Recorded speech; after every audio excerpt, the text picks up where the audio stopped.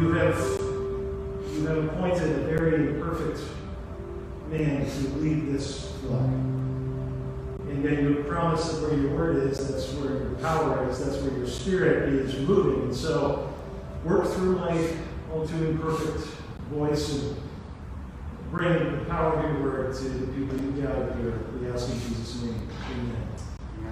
All right, go ahead and take a seat, friends. So I have a question right up front here. Have you ever felt like you were stuck in a wilderness of sorts? Whether literally or figuratively, have you ever just felt like you were sort of just lost in a place of chaos and instability? I have, and specifically, I have actually been in a literal wilderness and felt like I was totally trapped. Some of you may have heard this story before, I don't know, but in case you have, forgive me. I think it's still engaging enough to be interesting anyway. So when I was 19 years old, I went on a trip with my pastor and good friend Ron Sunwall to Glacier National Park in Montana. Any of you guys ever been to Glacier, by the way? Anybody? Okay, so it's just me. That's not unusual. And the thing about Glacier National Park is it's sort of like Yellowstone, you know, these great national parks of the country. But it's different than Yellowstone in that you have to actually hike in order to see the real beauty of the park. Like Yellowstone, you can kind of go just driving. But Glacier, you have to sort of hike in the backwoods to see stuff. And so one day we were there, Ron and I decided we were going to hike out this trail to a place called Iceberg Lake. Now in total, the hike was about 11 miles. So 5.5 miles there, 5.5 miles back. Pretty steep terrain, pretty rocky. I mean, it was going to be a challenge, especially considering that Ron and I didn't walk very much in our regular life and we're not in the greatest of shape. But we were ambitious and we thought we could do it. We got up early, we packed a little bit of food and some water and headed off to Iceberg Lake. And we did it. We made it 5.5 miles of rough terrain. We got there, it was beautiful, it was stunning, it was awesome. And we hung out there for a little while.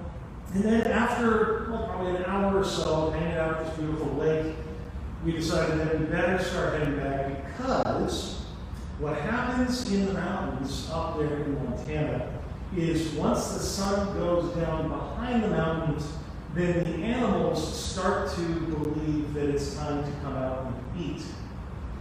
Because a lot of them eat when it's dark or dusk. So we wanted to get back before the sun went down.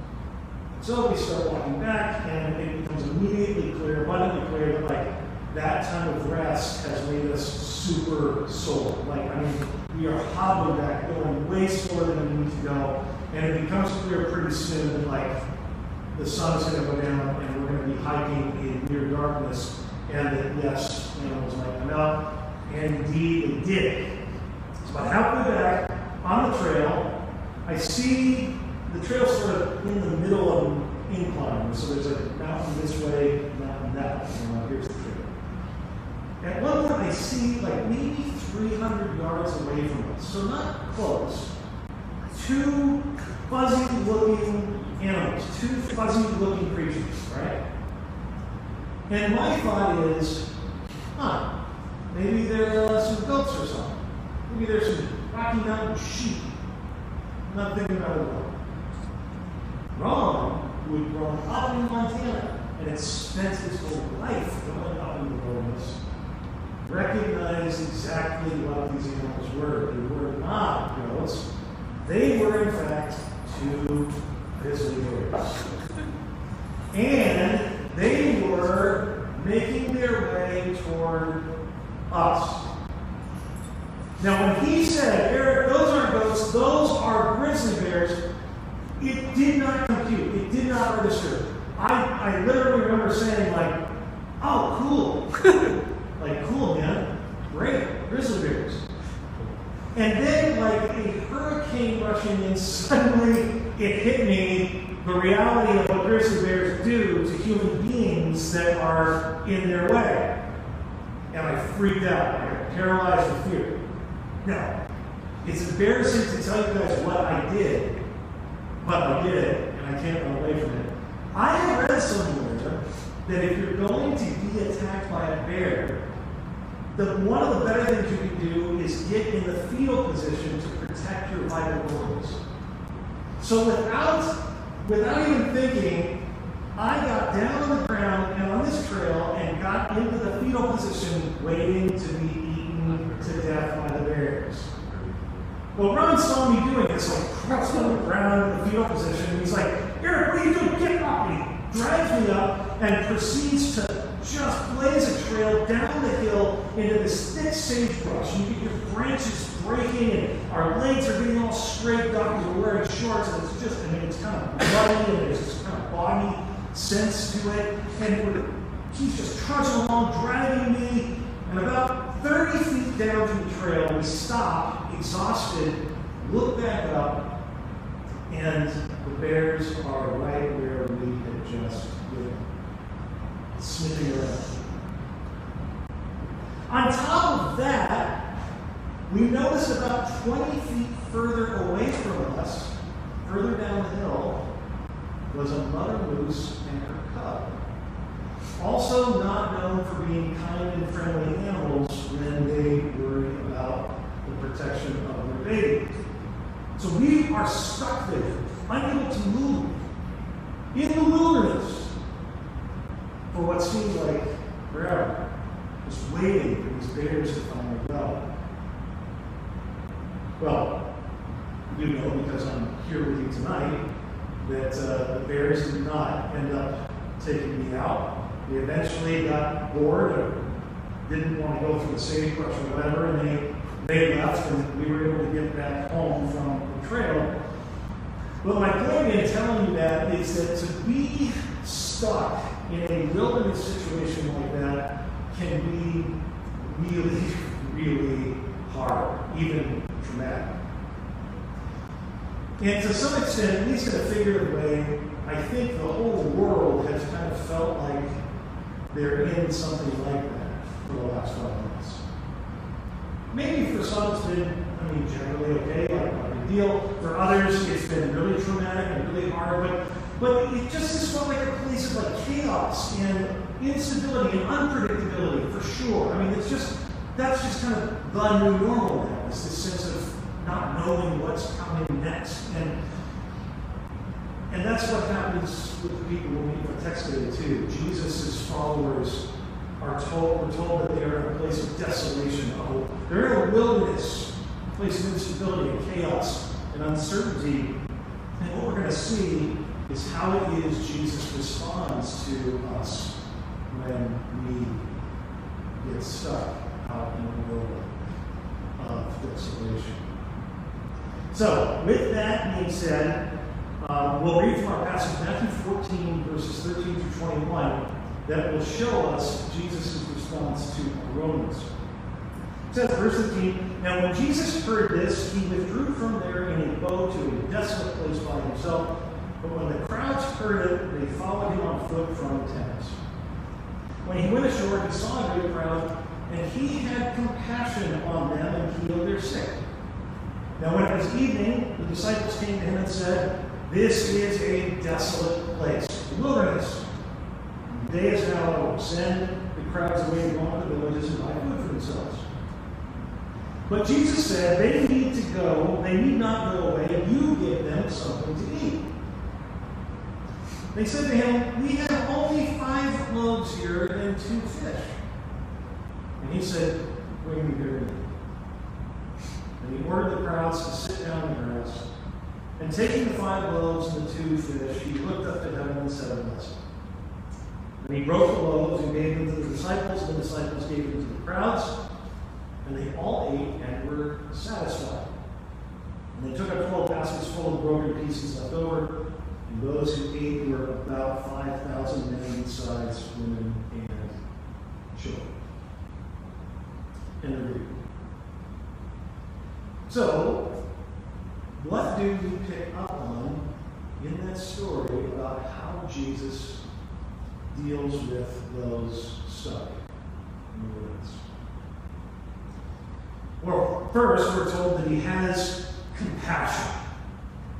And it's an abundance of compassion. The word here for compassion is, I think when we hear the word, we have certain things in our mind, but I think we probably get a sense that it has a degree of sentimentality to it. In truth, the word that's used here is much deeper. It has this idea of being stirred to the very core of his being. As he looks out upon this vast crowd of people, we're told 5,000 men, let alone not including women and children, so 10, 15, 20,000 people, who knows? He sees this sea of humanity, and he knows that in the wilderness they're hungry. And he doesn't just have sentiment for them, but he feels for them right down to the very core of who he is. This isn't the only time we see this word used or used to describe how Jesus feels about humanity. At the day that he goes to see his dead friend Lazarus, the same word is used to describe how he feels. He's overwhelmed with compassion.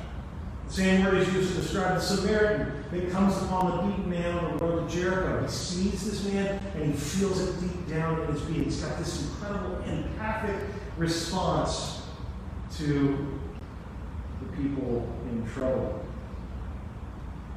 But there's a second aspect of this compassion that might not have become clear to you, but it is there. You'll notice at the very beginning of the text, it almost sounds like it's coming midway through something. And the reason why is because it says, now when Jesus heard this. Well, what did he hear? If you go back in the previous passage, what we find out is that he's just heard that his cousin, Forerunner, one of the people closest to him in the world, John the Baptist, has just been murdered by the city. As a result, Jesus' inclination is to want to get away, to take a break, to mourn his friend. It's the most natural response ever. But Jesus' compassion for the world does not allow him to take this break. Because he's so overwhelmed with love for them, he knows that instead of sending them away like the disciples were going to do, that these people are right where they need to be, with him. It reminds me of a story I heard back in 2006. It's a true story. There was a milk truck driver named Charles Roberts, you might remember hearing about this, who went and broke into an Amish school and shot 11 people. Killed 5 students while he was there and then turned the gun on himself. The terrible, terrible scene. Of course, in this tight-knit Amish community, just absolutely devastating and filled with grief. What I remember about that story in particular, besides the sort of horror of it, was the reports about the response of the community that had just lost friends and family members in the shooting. From the very start, there was one guy who was there, probably a chaplain, who told a reporter the first thing he saw, even as there were still bodies on the ground, was a grandfather sitting with his grandchildren, instructing them, we must not hate this man. We must not think ill of him. We must try to love him. It wasn't just that. That night, members of the Amish community, some of whom had lost family members, some of whom had lost a little girl, showed up at this man's house to let the family know that they were forgiven by them. And it wasn't just that. The community offered, in the days and weeks to come, meals to the wife and children of the man who had committed this horrible crime. They gone above and beyond, even asking if this family wouldn't mind if they could continue to come and visit them, to bless them.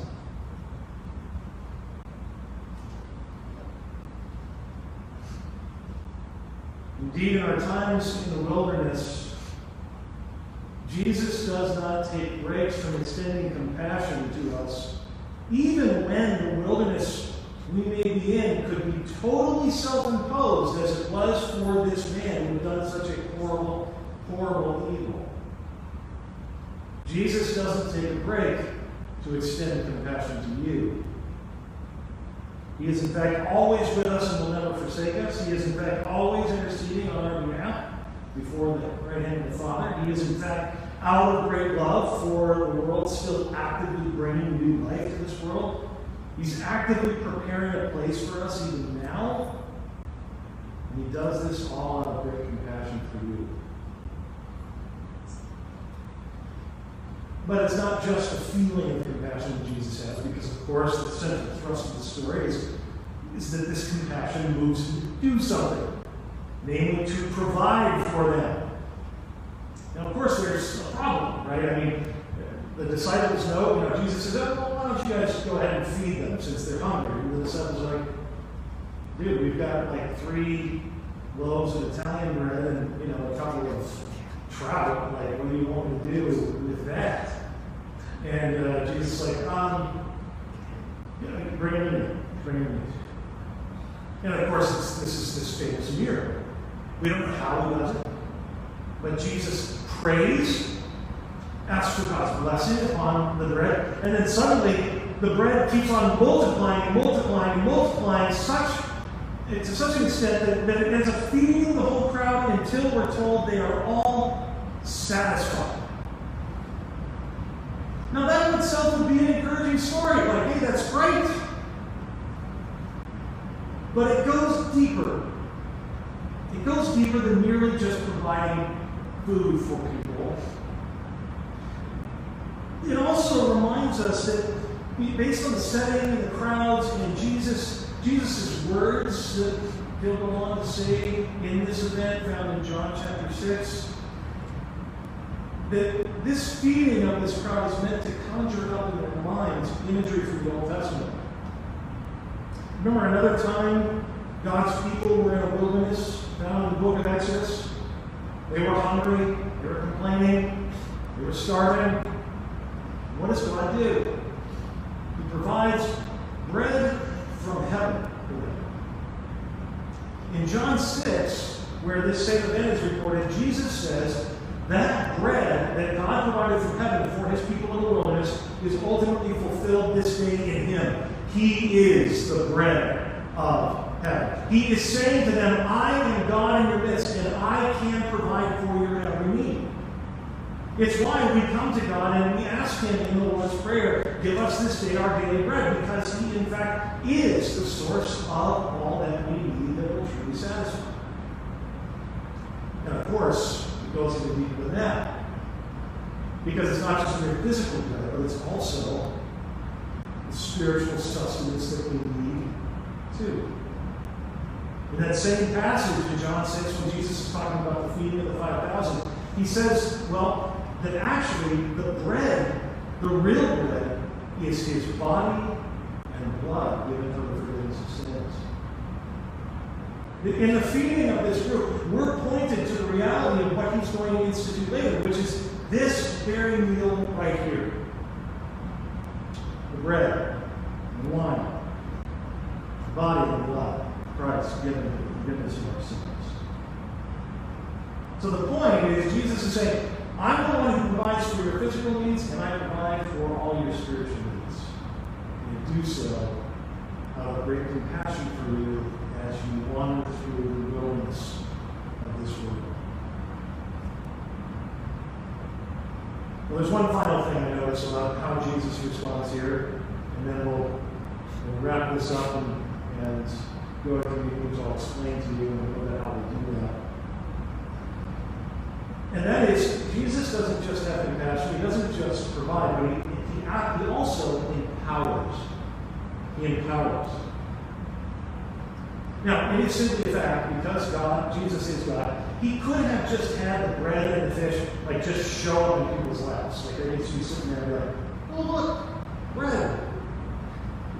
That could happen. I mean, listen, God literally caused bread to come from heaven, from the sky, for people in the Old Testament. God can do that. God can do crazy stuff like that if he wants to. We confess to that. But you know how God provides for us most of the time? Through other people. Most of the time, God, instead of choosing to do something that's supernaturally miraculous, chooses to empower people to be distributors of his gifts to the world in the midst of their wilderness. And that's what he does here with the disciples. He sends the disciples out to distribute his gifts. And here's the point. He is still doing that today through you. Through your various vocations in life.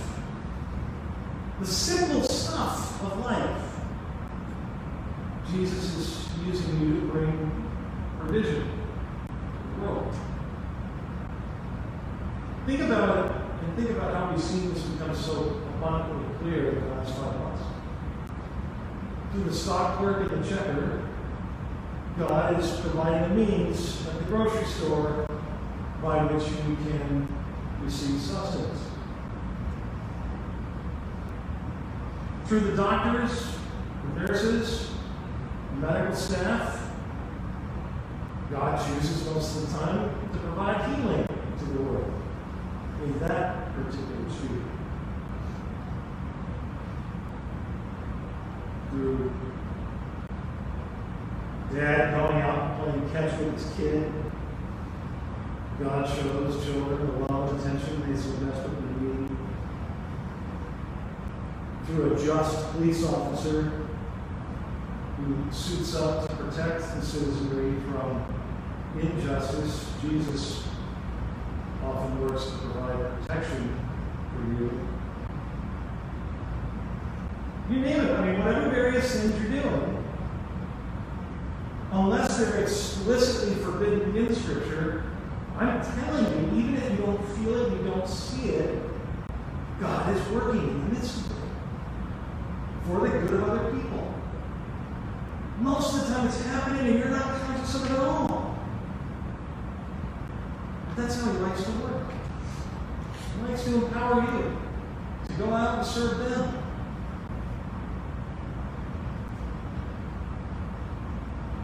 Think about it here.